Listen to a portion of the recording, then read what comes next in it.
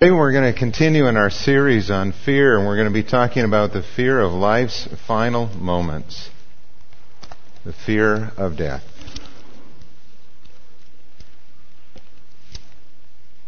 And I'd like to pray for us as we begin. Father, as we come to talk about this subject today that is ever present in our world, we ask that you would speak to our hearts from your word.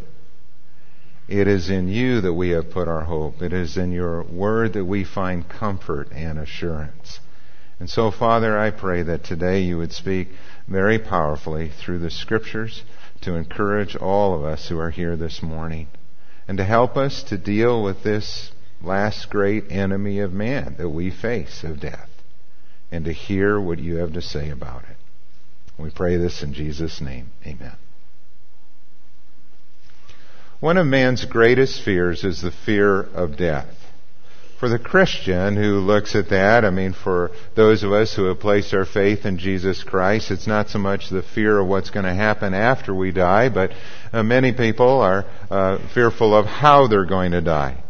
We'd rather it not be painful. We'd rather it be kind of quick, and maybe we could go in our sleep and pass into eternity that way.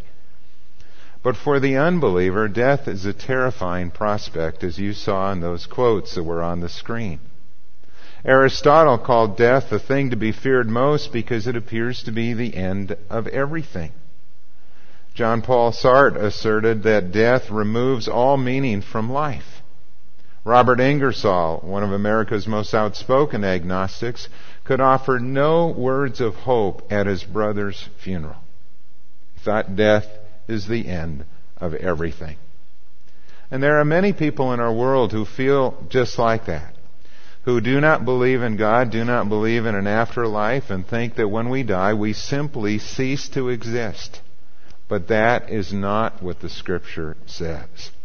The Bible would say that Aristotle was wrong, that death is not to be feared, and that Sartre was mistaken, that our last moment on earth is not our worst, if we know Jesus Christ, and we can live without fear.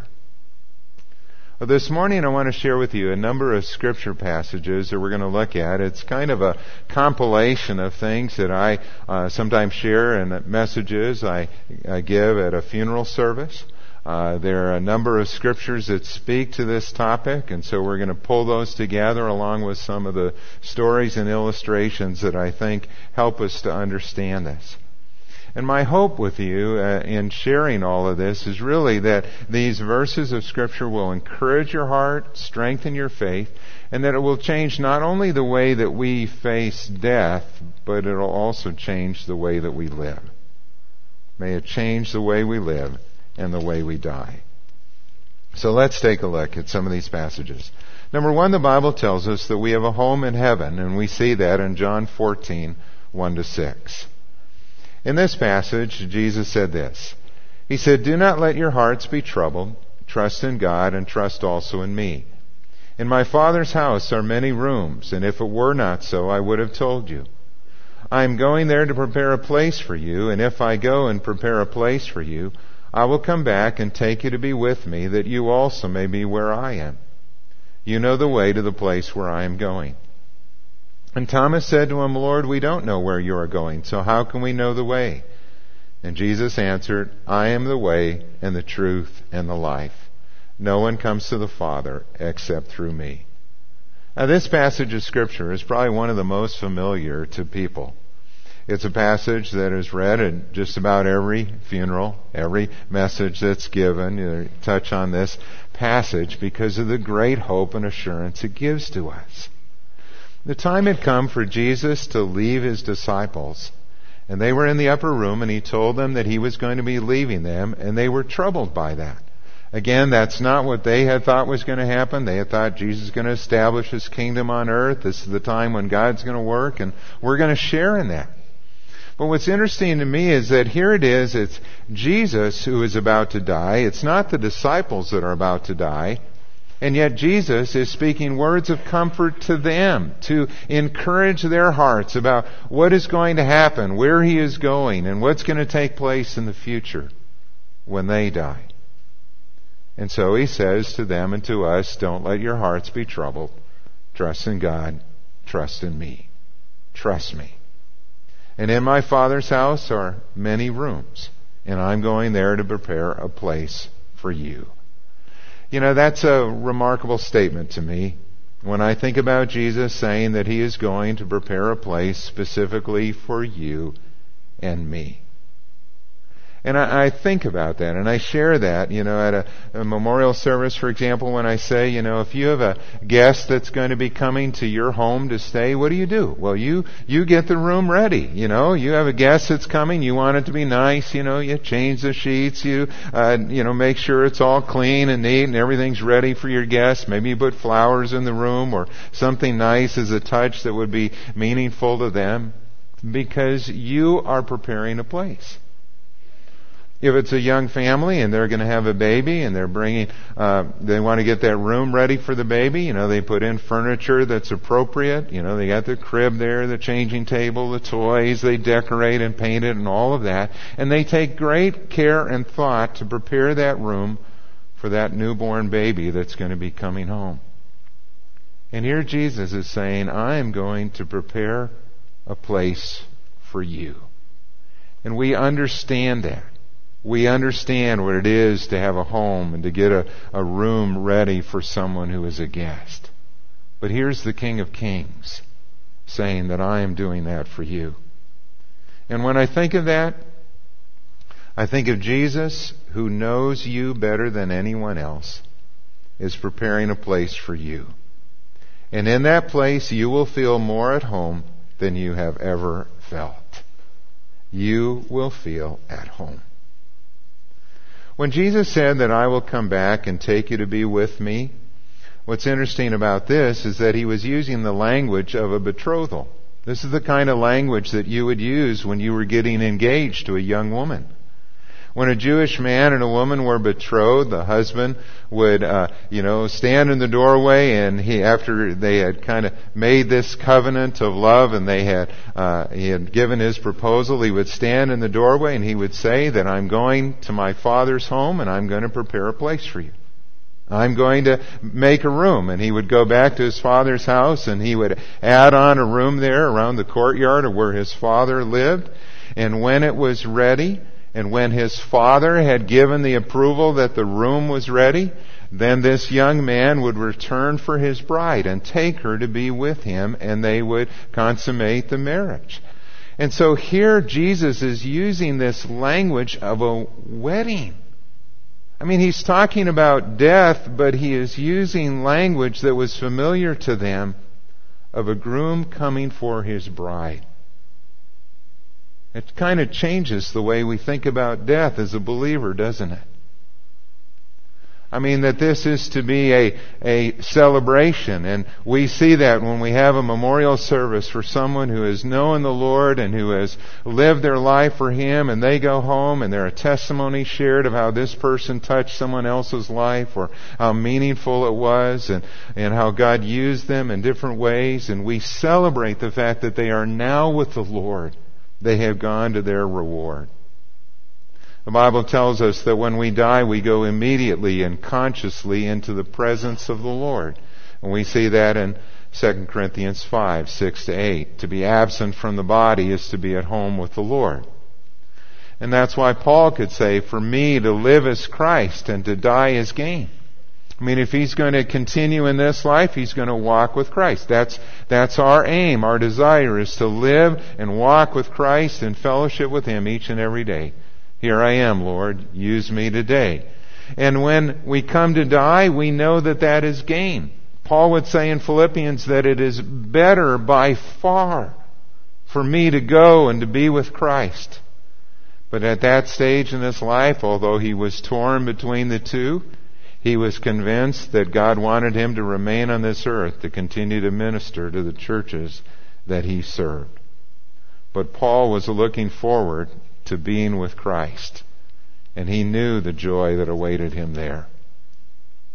Secondly, the Scripture tells us that we will receive a new glorified body one day, and that our new body will be just like Jesus Christ.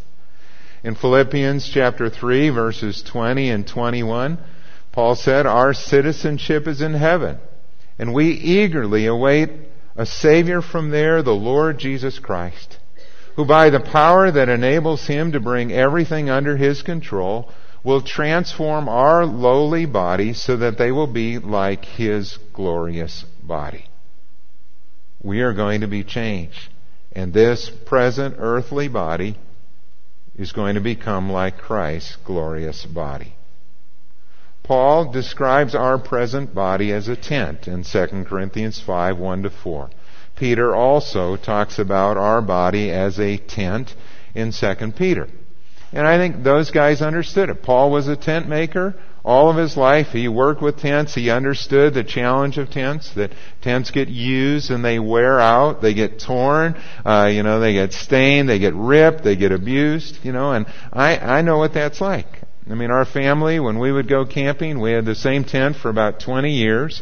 And it'd get thrown in the car, and packed up and brought out, and then we would set it up, at the campsite. And through the years, it had a few tears and patches on it. It had stains on it. It was getting old, and I think what finally finished it off was when Matt, our oldest son, wanted to use it at Chaminade when they would take groups rock climbing, and they would take them out to some of the state parks like Blue Mountain State Park, and they do the rock climbing. And it went through some storms. But it served us well. In our time as a family, we had great memories, and it sheltered us through the storms or rain or things that took place, and we had a lot of fun. But the time came when that tent needed to be laid aside, and we purchased a new one. Well, this present earthly body is like a tent. It is subject to disease and decay.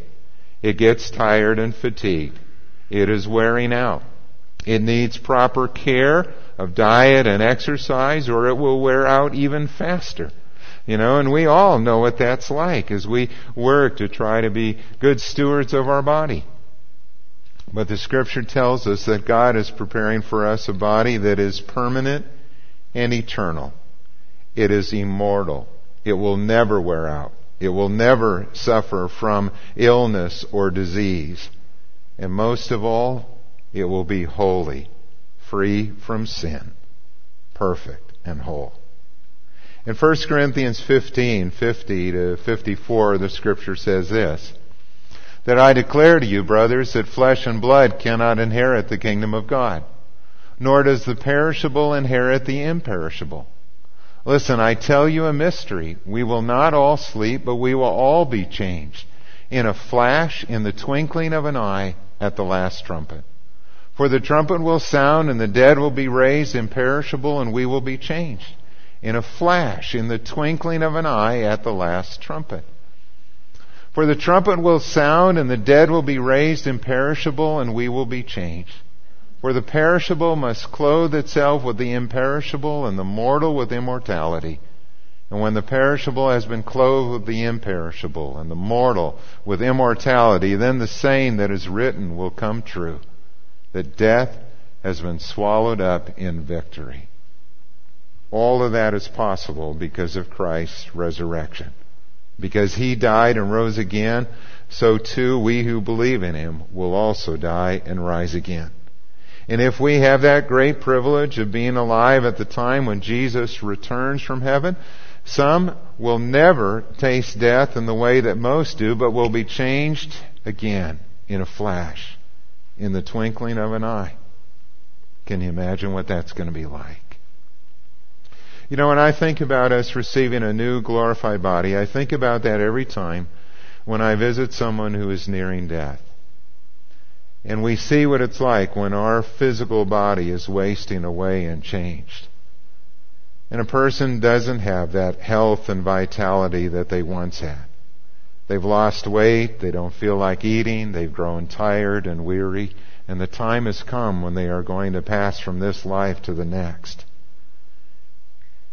And I think of that future day when that health and vitality is restored and made new, but not like this earthly body. It will be immortal and imperishable.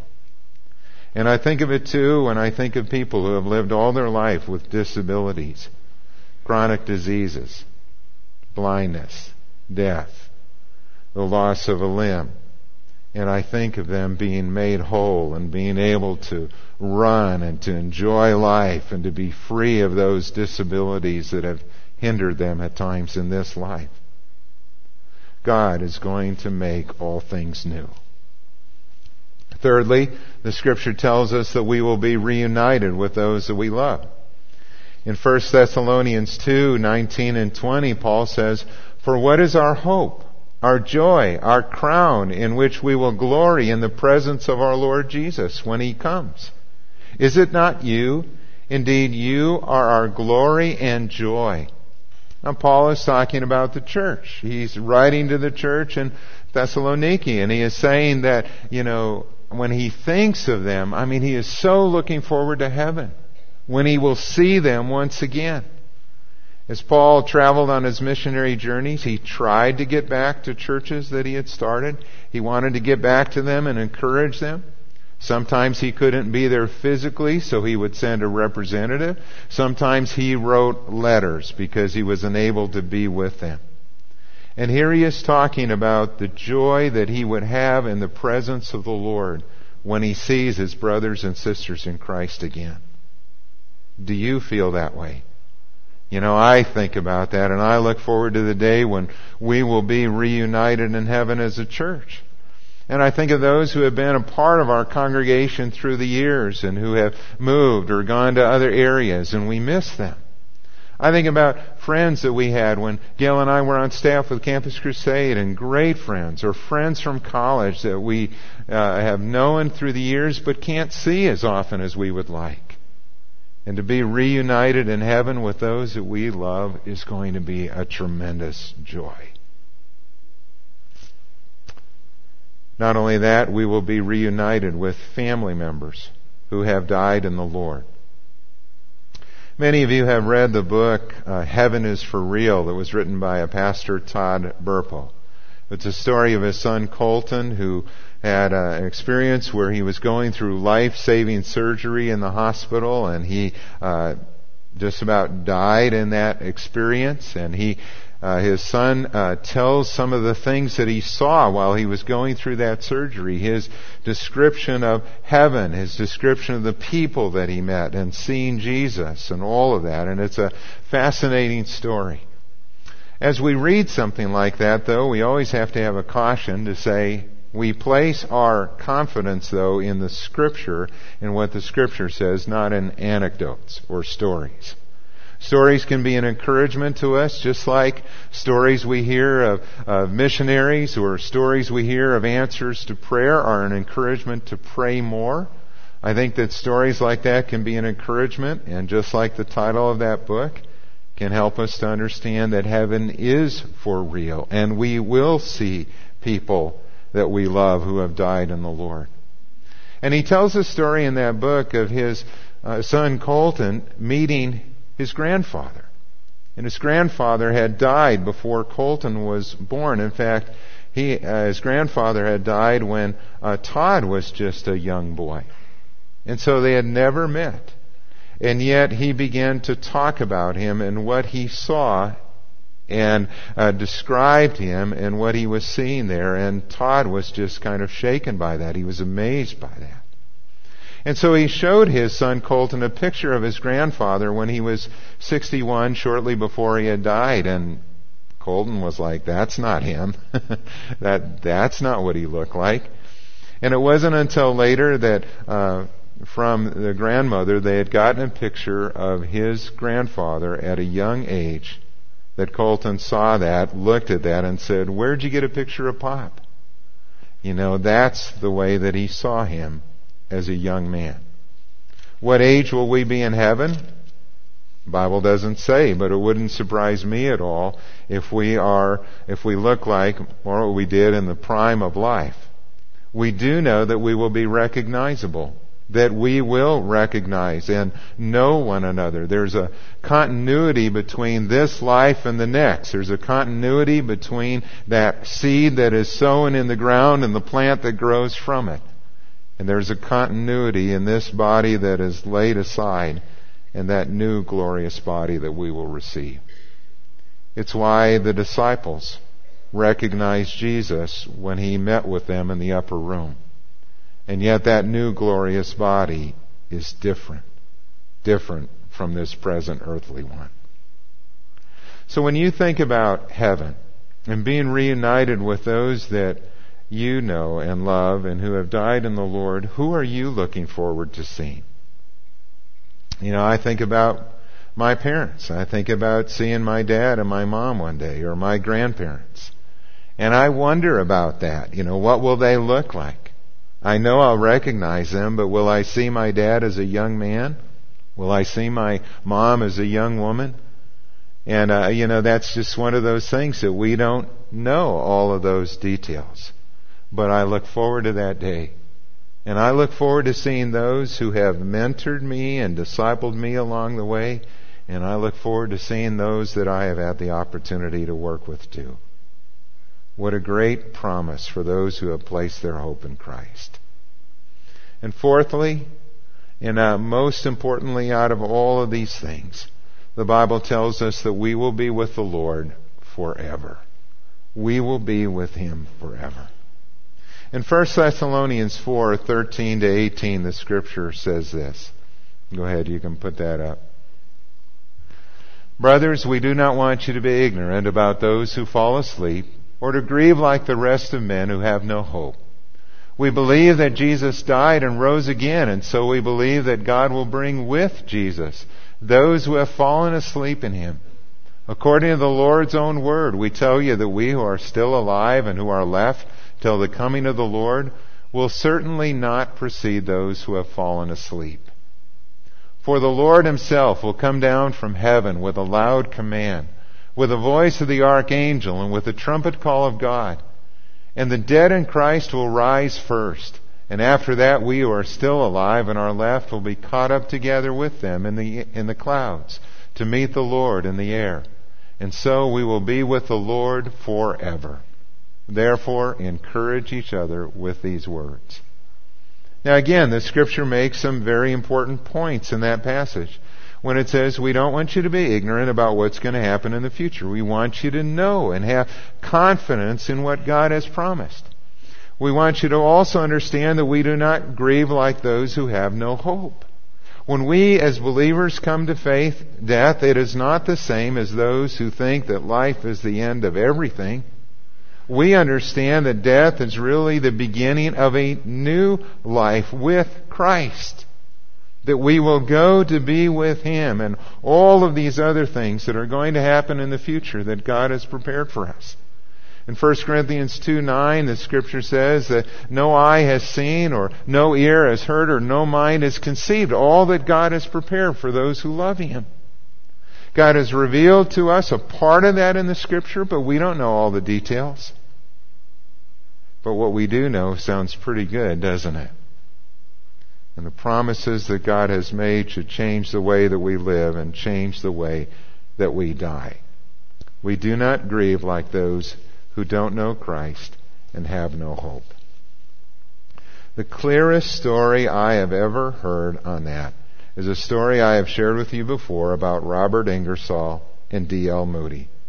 Robert Ingersoll was an atheist, an outspoken critic of the Bible. He tried to put down Christianity. He tried to discourage people from believing in Christ. And then you had D.L. Moody, the evangelist, the preacher of the gospel.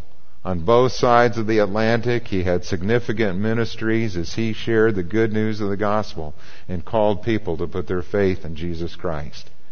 And these two famous men both died in the same year in 1899.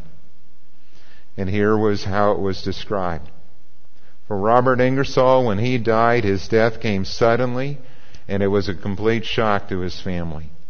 The body was kept in the home for several days because his wife could not bear to part with it.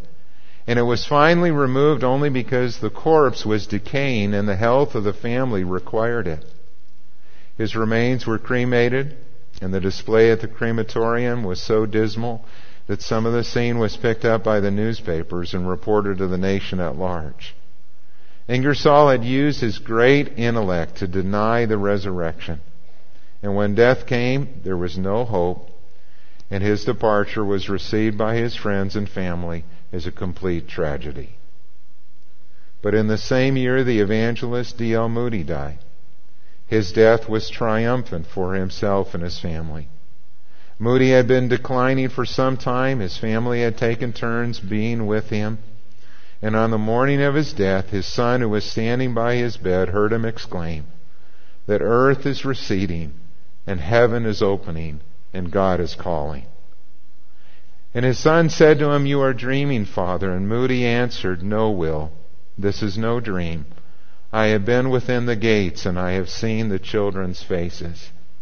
Shortly before Moody's death, one of his grandsons, who I think was just 4 years old, had died. And Moody had taken that very hard.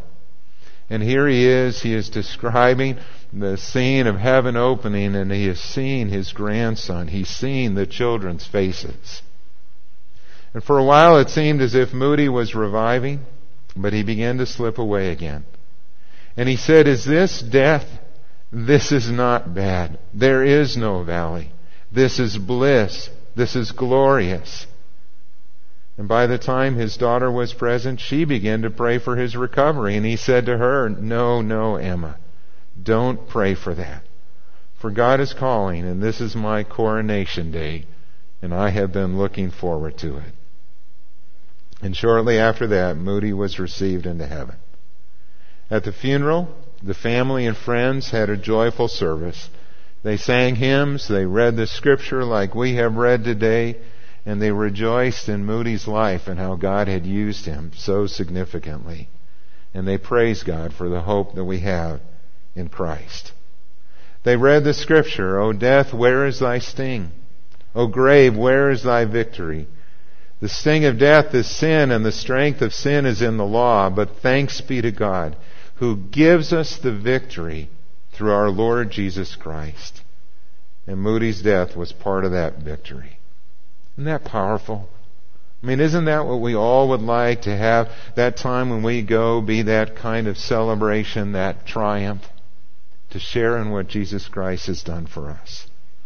I love what D.L. Moody wrote when he was living. He wanted this included in the biography of his life. He said, "One day they're going to tell you that D.L. Moody is dead, but don't you believe it. For I am more alive now than I have ever been." What confidence, what hope, what a truth. The Bible goes on to tell us that not only will we be with the Lord forever, but that day is coming when He's going to make all things new, and heaven and earth will become one. And we will live on a renewed earth. This present heavens, this present earth is going to be purified by fire and made new. Revelation 21, 1-5 talks about that, how God's going to wipe away every tear from our eyes, and there's going to be no more sorrow, no more sickness, no more suffering, no more death. The old order of things have passed away. And He says to us, you can write this down, for these words are trustworthy and true. It is paradise restored. The age-old promise of God dwelling with us and we being His people is going to be fulfilled, and He will dwell with us, even as He did with Adam and Eve.